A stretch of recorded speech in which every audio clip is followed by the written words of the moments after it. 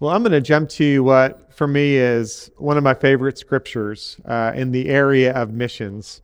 And it's from the Gospel of Luke. There are similar stories in the other Gospels as well. But this is the story that Luke records of Jesus' encounter with the 10 lepers. And I'm going to read it. Now, on his way to Jerusalem, Jesus traveled along the border between Samaria and Galilee. As he was going into a village, 10 men who had leprosy met him. They stood at a distance and called out in a loud voice, "Jesus, Master, have pity on us." When he saw them, he said, "Go, show yourselves to the priest." And as they went, they were cleansed. One of them, when he saw he was healed, came back, praising God in a loud voice. He threw himself at Jesus' feet and he thanked him. And he was a Samaritan. Jesus asked, "Were not all 10 cleansed? Where are the other 9? Has no one returned to give praise to God except this one foreigner?" Then he said to him, "Rise and go. Your faith has made you well." Rise and go. Your faith has made you well. Okay. So we just have a little bit of interaction at this point. Let me just ask this question, and feel free to just chime in. Where does healing occur in this story? Anyone want to take a shot? Even kids, you're welcome to chime in. Where does healing occur in this story? Any thoughts? Not used to questions being asked. Yes, sir. Okay. Okay, so there's one place where healing happens. Where else does healing happen? In the heart of the person? Or where else does healing occur? I'm sorry? As they left Jesus, right? As they were on the road, right? So there's lots of different things going on. And we're going to dig into this story a little bit and see all the different aspects, all the different ways, and ultimately the most beautiful aspect of this healing story, which we see at the end.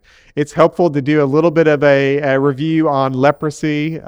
This is something that occurs so often in scriptures. It's been talked about a lot, I'm sure, but leprosy is something that actually still exists in the world today. This is a picture from Africa. My family, we would encounter lepers often, sometimes in the village, but more often in town, because lepers would be there begging. They were mostly, they would end up being beggars because of their physical handicaps. They weren't able to work, and so they ended up in places that were heavily trafficked, so they could beg, receive some help, so they could receive some food. What we experience today in the world as leprosy, actually the medical name for it is Hansen's disease.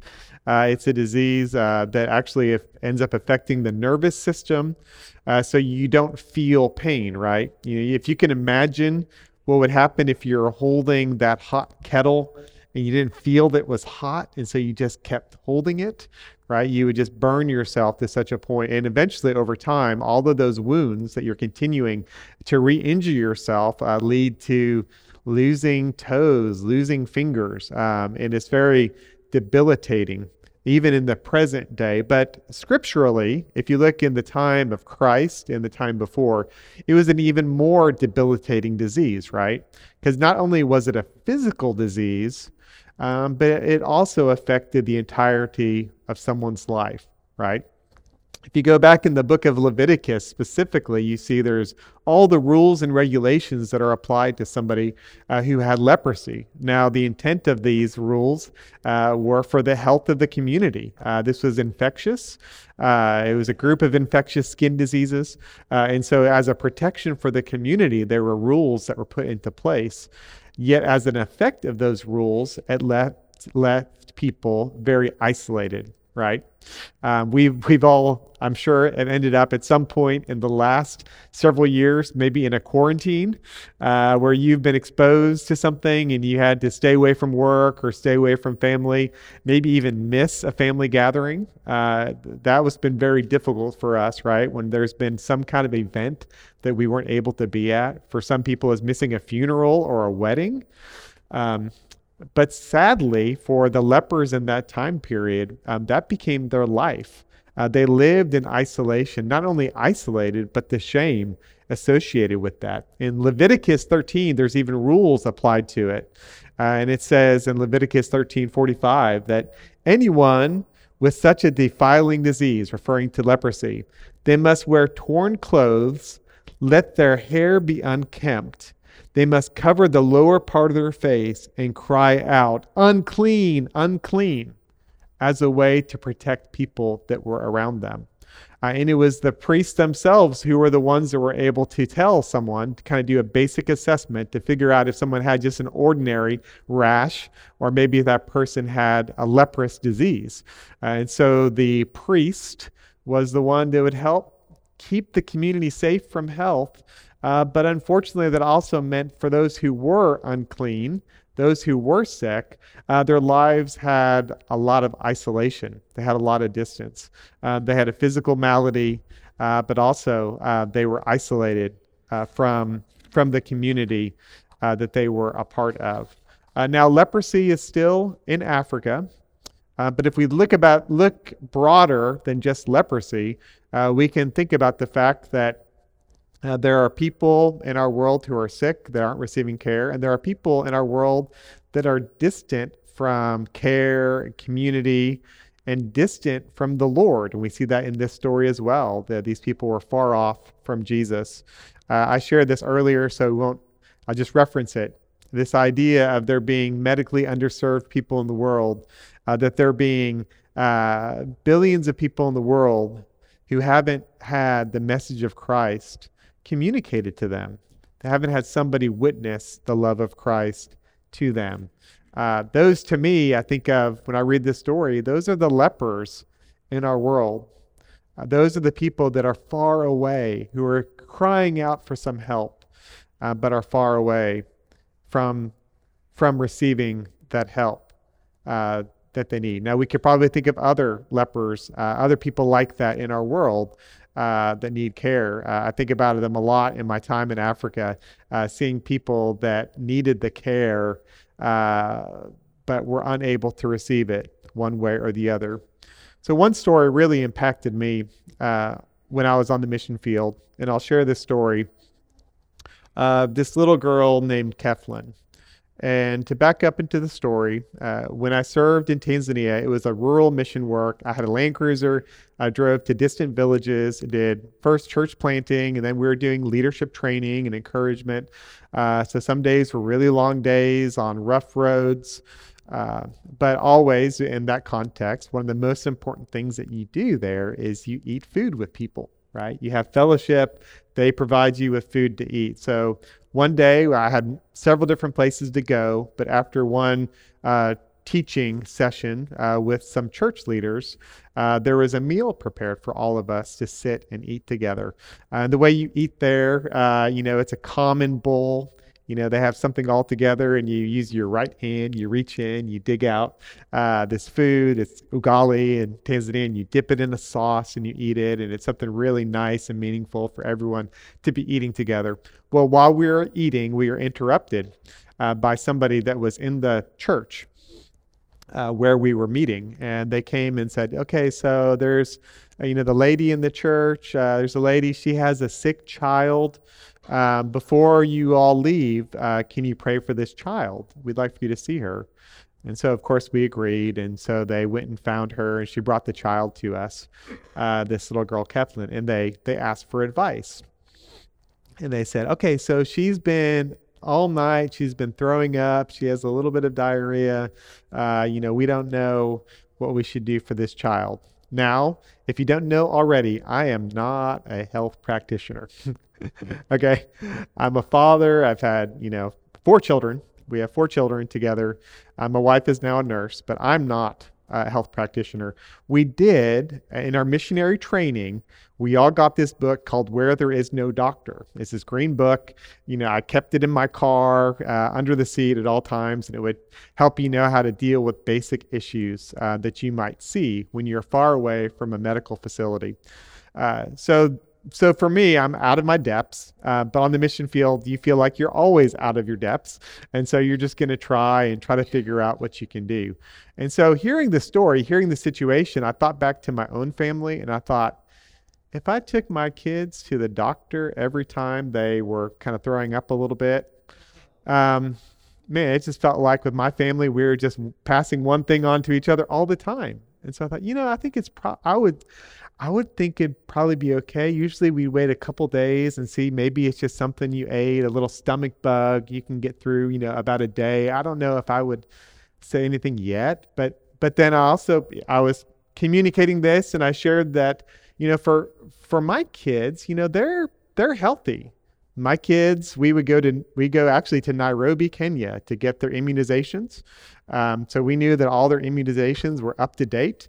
My kids, were well nourished. They had all the food that they needed.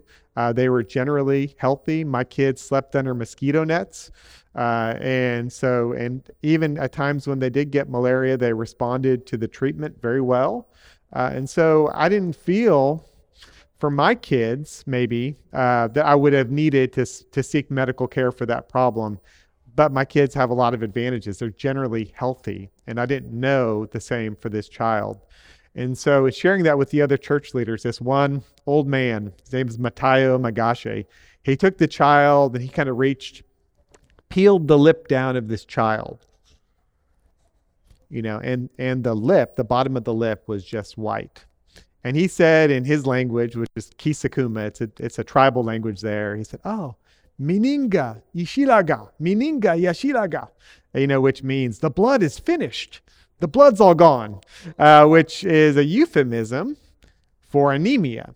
He said by looking at that, and this guy is just a farming guy, but he'd seen or learned somewhere that if you look and you see that the lip is really pale, then that might be a sign of anemia. So he said, yeah, her blood is all finished, which happens there often because of sometimes sickle cell anemia, but more often malaria or malnutrition can lead to that kind of situation. So decided, well, the next place I'm going to, I'm actually going to pass by a hospital. It's about 45 minutes down the road, but we'll pass by a small hospital and I'll take the child there. So the grandmother and the child get in the car with me. So we head to the hospital, this one place called Misasi District Hospital.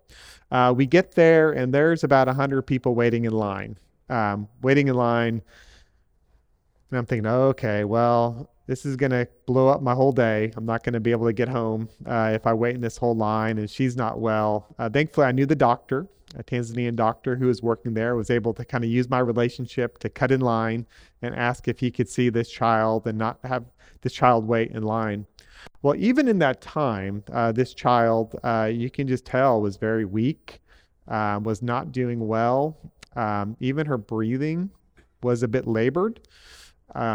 Saw the doctor, and the doctor, wrote her up that she needed to go to the lab and have her blood checked, her blood levels, her iron levels checked. While waiting for the lab, the doctor came back and said, you know what, Kevin, don't wait for the lab. She has all the signs of anemia, and I'm scared for her that if she waits any longer, this might be really bad. And we don't have blood here anyways. So why don't I write a letter for you and take her another 45 minutes down the road to this bigger hospital where they have electricity, where they have a fridge that can have some blood present to be able to do a blood transfusion. So we did. And then at this point, the situation is getting worse. And again, I'm no health practitioner, but I've been around some family members in their last moments of life. And there's this kind of rattle that you sometimes hear when someone is really labored in their breathing. And I can hear her in the car. This breathing is getting more and more difficult. And I'm driving on these dirt roads in my Land Cruiser as fast as my Land Cruiser can go. We're racing down the road. I'm going 80, 90 miles per hour, just trying to get her there. I know I'm kind of destroying a lot of my car, but trying to get her there. Get her there, relieved that we make it. And then the worst or most difficult part of the story happens. We get her there, and they said, okay, well, she needs blood. Have you given blood recently? They asked me, and coincidentally, I'd given blood a week earlier for a friend of mine who was in need. And then they looked at the grandmother. This is the child's grandmother. They looked at her and they said, well, you're too old to give blood, and he gave blood last week. Well, we need a donor. We need someone to give blood. It's like, she needs blood. Don't you have blood here? It's like, well, we can't give her blood unless we have someone give blood for her. And I insisted and I begged and I pleaded, and they were not going to give this child any blood. Sadly, and the outcome was going to be very bad. So I called the person at the church where we had just been. His name is Ayubu, which is the Swahili word for Job, translated. And I called him and I said, hey, you've got to get somebody, get on a bike, do something, get somebody here because this child needs blood. And he said, oh, we're on the way.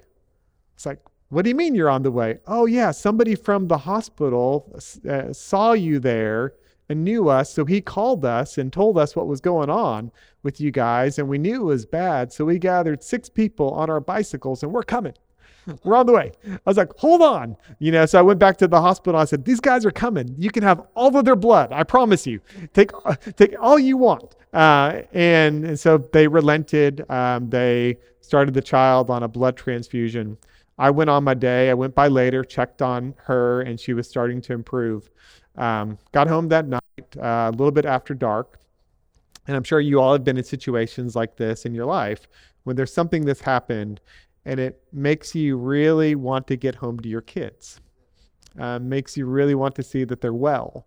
Makes you really want to see that they're not sick and that they're healthy and doing well. And I was thankful to get home and to see them and to be mindful of just how blessed we are. And that some things like that we can easily take for granted aren't always available to people.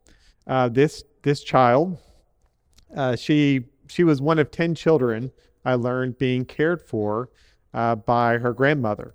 And so the father, or her husband, what he did for work was he went out to far off places. He cut trees and forests. He made charcoal by burning the branches in the ground, and then he would transport them to town. And he would make a good day. He can make $2 or $3 from all of that work. And so if you take $2 or $3 and try to feed 10 people with that, well, it's incredibly difficult. We are so very blessed. Yet looking out at the world, we do see that for so many people, they lack some of these things that we take for granted in our life.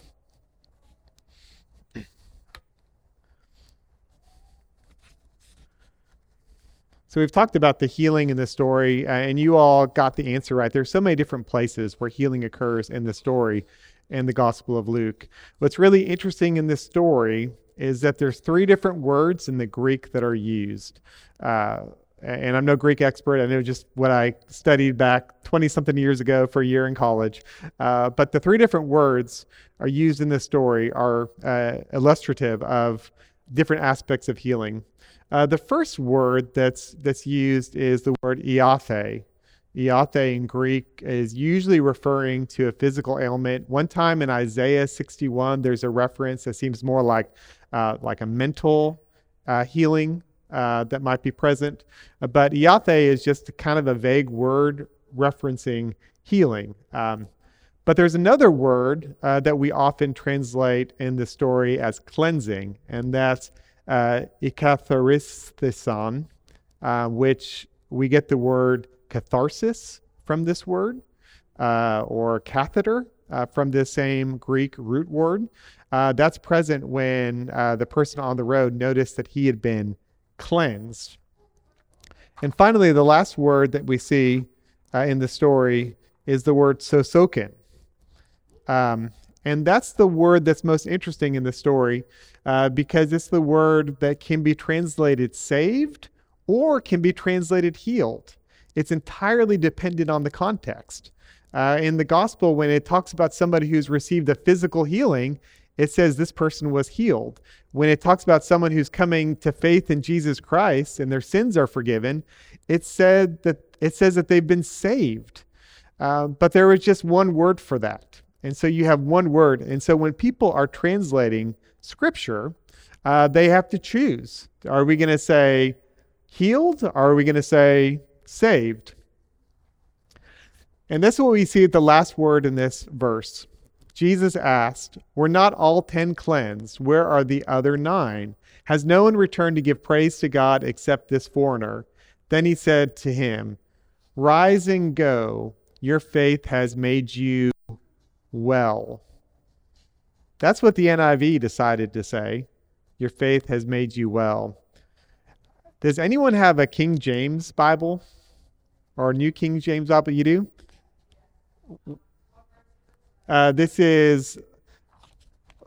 It's Luke 17 and it's verse 19.